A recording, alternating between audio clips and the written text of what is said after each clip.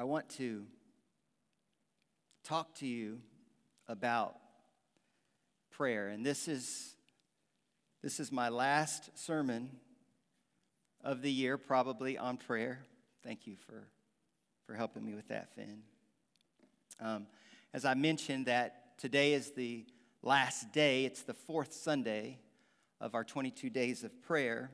And our theme has been a people of prayer. And what we've been praying for is that God would make us, this congregation, us, me and you, a people giving ourselves to prayer. We've looked at stories and we've looked at teachings pertaining to prayer. And we've been asking God, help us to be a people of prayer. Well, today's a bit unusual. And it's been very unusual for me personally, just to be kind of vulnerable. I've been under a lot of stress because of today. Usually I know ahead of time specific text that I'm going to preach. Either myself or someone else is going to preach to our congregation. And usually with preaching, what we do is we take a passage of Scripture and we like to explain it in context for them and in their day and age and for their time, what it meant for them. And then we like to take it and we like to apply it to us. How does it apply to us now in the 21st century? Well, that's our normal method. That's the way we normally go about this time when we talk about preaching sermons. But it's been different for me in two ways. One, I've known we were going to do the 22 days of prayer, and the last 3 weeks, the passages were very clear to me. But for whatever reason, when it came to this today, I just drew blanks. Even all week long, and then as of even last night, I took 3 different passages, and I said, okay, Lord, I've been looking at these all week. Which one is it? And I've been really stressed. I thought, was it Nehemiah chapter 1, the Old Testament? No. Is it Ephesians 1, 15 through 23? No. So it's been difficult for me. And this morning, I feel that I've landed on something different.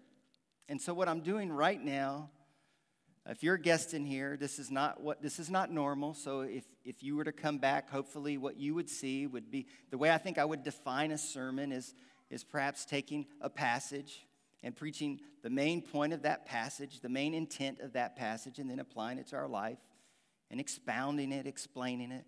But I'm not going to do that this morning. What I'm going to do is I'm just going to share a message. I'm going to share a message. Now, don't judge me, because hopefully I've preached enough sermons that you can differentiate between a devotion, a message, and a sermon. And I don't want to make a text say something that it never intended to say or to mean, right? You don't want to abuse Scripture in that way, but I'm calling this morning's a message. So if you'll just grant me that. And so how I got here was I felt the Lord was leading me to just write an article. So in the article, I entitled 4 things that I relearned about prayer. That's the title of the article. And I'm writing it for hopefully publication. But I feel like God wanted me to take that and rework it for just a brief moment for us. And I'm retitling it 4 things I relearned during the 22 days of prayer, because I feel like God has spoken to me, and I want to share that with you. And I hope that you will now take whatever I might say, line it with Scripture, pray it back to the Lord, and just see where it'll take you. Okay? Well, here's how I started this article that I've been writing. I started it this way. The past 2 years, our church has set aside 3 weeks in January to pursue the Lord in prayer. During this time, we try to do things that we normally would not regularly do in the course of a year. For example, this year, the women of our church gathered early Sunday to pray before the service. The men, likewise, on Saturdays in 2 different locations, attempted to do the same. We got one weekend, and we know the past 2 weeks have been drowned out by the weather. There was one week where there were Zoom calls on different days for members to join in and pray. Our monthly youth gathering gave the majority of its time to teaching on and then practicing or participating in prayer. There were 4 sermons preached on the topic of prayer. And as a side note, at the end of one of those sermons, individuals who had an impossible prayer request had the opportunity to stand, and members throughout the congregation gravitated towards them and prayed for them. Lastly, 15 minutes have been spent during the service calling out to God in prayer. Well, as these 3 weeks come to an end, I find myself yet saddened again. You might be asking me, well, why are you saddened? You should be excited that your church participated in prayer. And yes, I am excited and I am thankful, but I'm saddened at the thought of having to go back to congregational life as normal. Deep down, somewhere inside of me, I believe that the way in which we have recently lived is the normal Christian life for a congregation.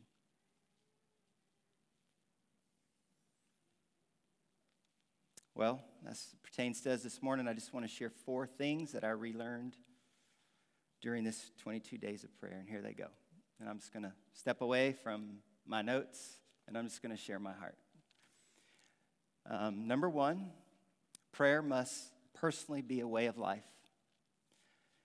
And I'm looking by example at the life of Jesus. And so when you look at Jesus, read with me Mark 1:35. It says, "And rising very early in the morning, while it was still dark, what did he do?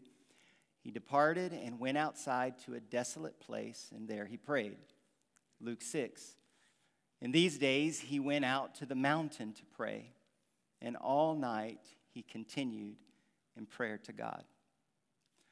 Personally, I feel like it's been very clear to me that a prayerless Christian, a prayerless pastor, a prayerless congregation is an oxymoron.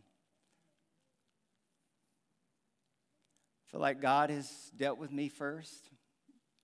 In the midst of our 22 days, the one thing I felt like he said to me, will you give yourself to prayer? And I don't mean a tack it on before I pray over my meal or in passing, hey, quick prayer. I mean prayer as a way of life. And if you think about, why did Jesus pull away to pray? I mean, he was the Son of God. He was God, very God. Why did he pull away early in the morning? Why did he stay up all night? Why at different times, even in another part in Luke, he would slip out. He slipped out and he would go pray. Why? Because he loved communing with the Father. And God has given this means of experiencing his grace called prayer, by which we enjoy fellowship with him. And if you think about what eternity will look like for the Christian, it will be in his presence, fullness of joy, always with him. And so he graciously gives us this little means by which we get to experience him. We get to enjoy relationship with him. Jesus never was told, hey, you got to go pray. Jesus lived in communion with the Father. And so the one thing I want to say to us is that prayer must personally be a way of life. It's not the other way around, again, where you tack it on. It's communion. That's the way we were designed to be in relationship. Do you know that in heaven you won't be married? For those who are married. You will be with your Maker. That will be the predominant relationship. And what is God doing here now on earth? He's gathering together a family by which he will spend eternity with.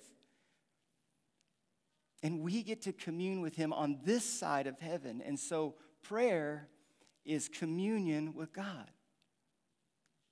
And it was as if God said to me, Scott, will you devote your life? And I want to ask you, will you devote your life? You. Everybody's busy. Everybody. But the question I'm asking is, will you give yourself to prayer as a way of life? If you have to rise early in the morning, will you rise early? Let that fall on you. I'll never forget when I was in seminary and I was just podunking along one day. We had to go to these mandatory chapels, convocations, what they were called, on Wednesdays. And I kind of bebop, come into the convocation, I'm just going to hear what I'm going to hear and leave. And I remember there was a speaker, and he was speaking on prayer that day, and he came from the book of James. And he just talked about, James talks about you have not because you ask not. And he was just kind of expounding that passage and talking about prayer. And I remember I was like way, way, way, way up there. I wasn't interested really in what was going on. I had a lot to do, had papers to write. But I was way up there. Nobody could bother me. Nobody could see me. Minding my own business. I think I understood the passage a little bit. But as this guy spoke, it was like God began to knock on my heart. And I remember by the end, my heart was beating. They dismissed convocation, and I beelined to the library. And I went to the very back corner of the library where usually, because that's where I would go study, nobody would really kind of go back there. And I remember I beelined to the back. And I remember I made a pledge to God, and I said to God, whatever it takes, I want you to make me a man of prayer. I want to be close to you. I want to know you. And I remember I sat in there for about 2 hours, and on and off, I was just crying. I want to be the real thing. And you're a Christian, and I want you to be the real thing too. You have a relationship with the Father. And I want you to press into that and make prayer be a way of life for you, like it was for Jesus. He's our example. Now, are we going to be perfect like Jesus? No. But he modeled for us what communing with the Father is like. So the first thing that I relearned, and I was reminded, and by God's grace, I'm rededicating my life. What does it look like for me to live a life of prayer? Prayer must personally be a way of life. Number 2 is, if you can maybe help me up top. Number 2, for prayer to be a priority in our homes, it must be intentional and it must be a resolve. Now, I looked at Acts 1 and I thought this was interesting. Now, the main point of Acts 1 and Acts 12 is not what my point is. I know that. I think indirectly you just see these things. That's why I'm calling this a message, okay? But notice Acts 1:14, it says, these all with one mind were continually devoting themselves to prayer, along with the women and Mary, the mother of Jesus, and with his brothers. And then in 12:12, it says, and when he realized this, he went to the house of Mary, the mother of John, who was also called Mark, 2 different Marys, where many were gathered together and they were praying. What do you see in these passages? You see in chapter 1, Mary. You see his brothers. You see Jesus' mother. You see Jesus' brothers. And what were they doing? They were praying. It was a family. Jesus had left by this time, and he said, go wait for me in the upper room. Go wait in prayer, and that's what they did. And so when you think about the priority in a home, so if you're a dad in here, I'm speaking to you. If you're a parent in here, and let's say if you're a mom in here, and your husband is not around. Perhaps he passed, or perhaps he left. Or maybe you're a single in here and you have roommates, or you live alone. If you are the leader of your home, I'm talking to you right now. Prayer, and I've relearned this, must be intentional. I mentioned that one of the things I committed to during the 22 days is every night, the best I could, I was going to bring my family together and we were going to pray. I mentioned that they all got different schedules. It's pretty chaotic, but I just said, you know what, around 9 o'clock, I'm bringing whoever's here, and we're gathering together and praying. And it's been very interesting that as I've done that, I feel like God has been working in our family. Now, has it been perfect every time? You know, sometimes one of us will fall asleep. But it is interesting how God has been moving and working. And so I'm resolved more than ever to be intentional, to say at 9 o'clock or around that time, we are praying, because I believe that prayer is communion with God and it leads to the advancement of God's kingdom in my home. Proud people don't pray. People that are self-sufficient don't pray. And I want to give you a news flash. You can't build a spiritual kingdom in your home.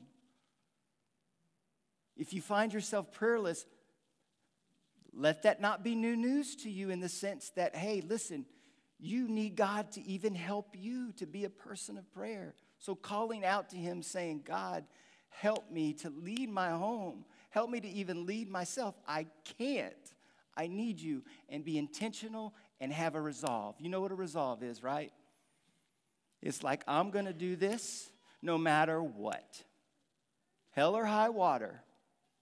I am going to do this. I am going to knock at the door. My family's going to knock at the door. And we're going to ask to know you, to desire you, to love you, and that your kingdom would come on earth as it is in heaven in our lives.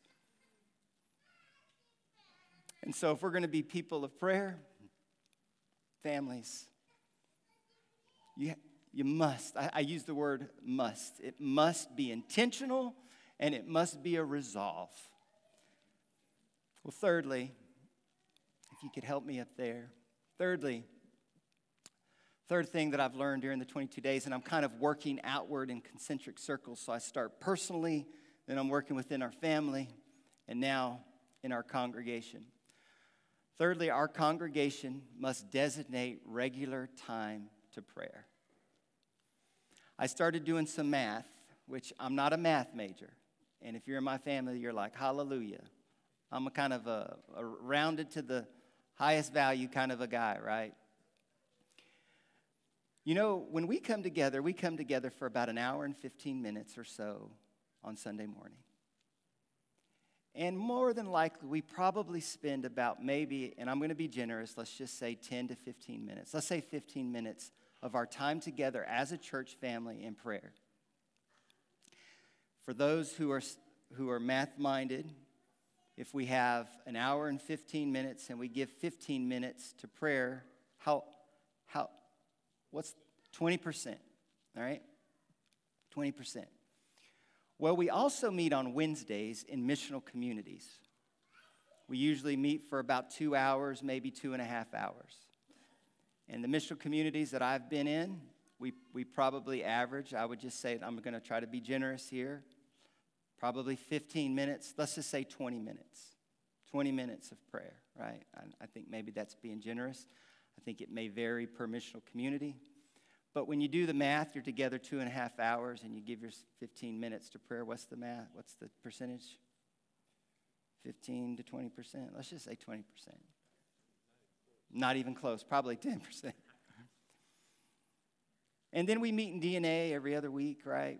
We meet in discipleship groups. And my guess is that we probably spend a little more time praying. We share, we look at Scripture, and then we pray for one another. So let's say we meet for 2 hours. Maybe we spend 30 minutes in prayer for each other. Am I being generous? And let's just say that's 30%, right? When I'm talking about prayer as a congregation, I'm talking about us intentionally making room to give ourselves when we gather to pray. And I think if you just, look at the statistics, we're probably on the lower end. Now, I don't want to be legalistic about that, right? I don't. But I do want to say that for us to be a people of prayer, we have to prioritize when we gather as a family praying. How did I go back? How did I get off that? Listen to Acts 2:42. The Spirit had come. The outpouring of the Spirit had taken place. There was revival going on, and it says they were continually devoting themselves to the apostles' teaching and to the fellowship and to the breaking of bread and to prayer. They were, and I underline the word continually, that's present, active, that they were continually devoting themselves. They were pressing in. They were resolving to do it. To prayer. And that included, in that day and age, as you know, the Jewish people had 3 times of prayer, right? They prayed at 9, they prayed at 12, and they prayed at 3.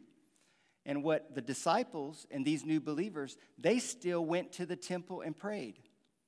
Even when you go into later on in the book of Acts, when Paul, I think in Acts 17, maybe verse 12, he visited Jerusalem and went to the temple, and while he was in there praying, the Spirit spoke to him. He had a vision, and the Spirit was like, "You got to leave here."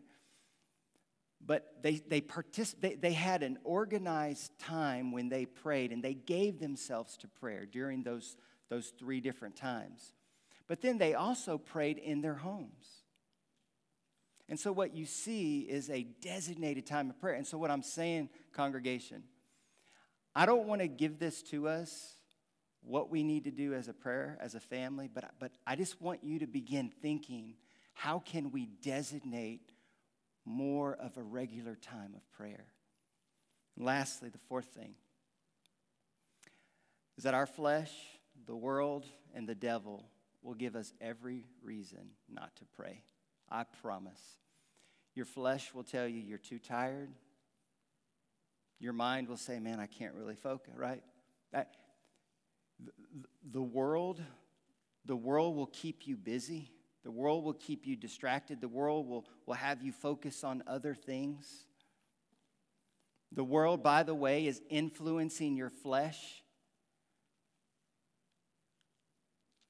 And then the devil doesn't want us to pray, obviously, because I think he knows that when we commune with God, we find our heart's delight, and then God's kingdom advances through us. So our flesh, the world, and the devil will give us every reason not to pray. And so on this last Sunday and this last day of the 22 days of praying, what will we do? What will you do? What will you do personally? What will you do in your family? What will we do as a congregation? And I started off by reading the intro of this article that I'm writing. I'm saddened because I'm fearful that we will go back to the normal way things have always operated. In church, we don't have to. We don't have to. Women, you can keep praying. Men, you can wake up early or go to bed on Friday night and wake up early. You can meet at 6 to pray for our church together. You can keep doing that. Do you know that? Now, I'm not saying the same person lead prayer every time. No, but we can keep doing that.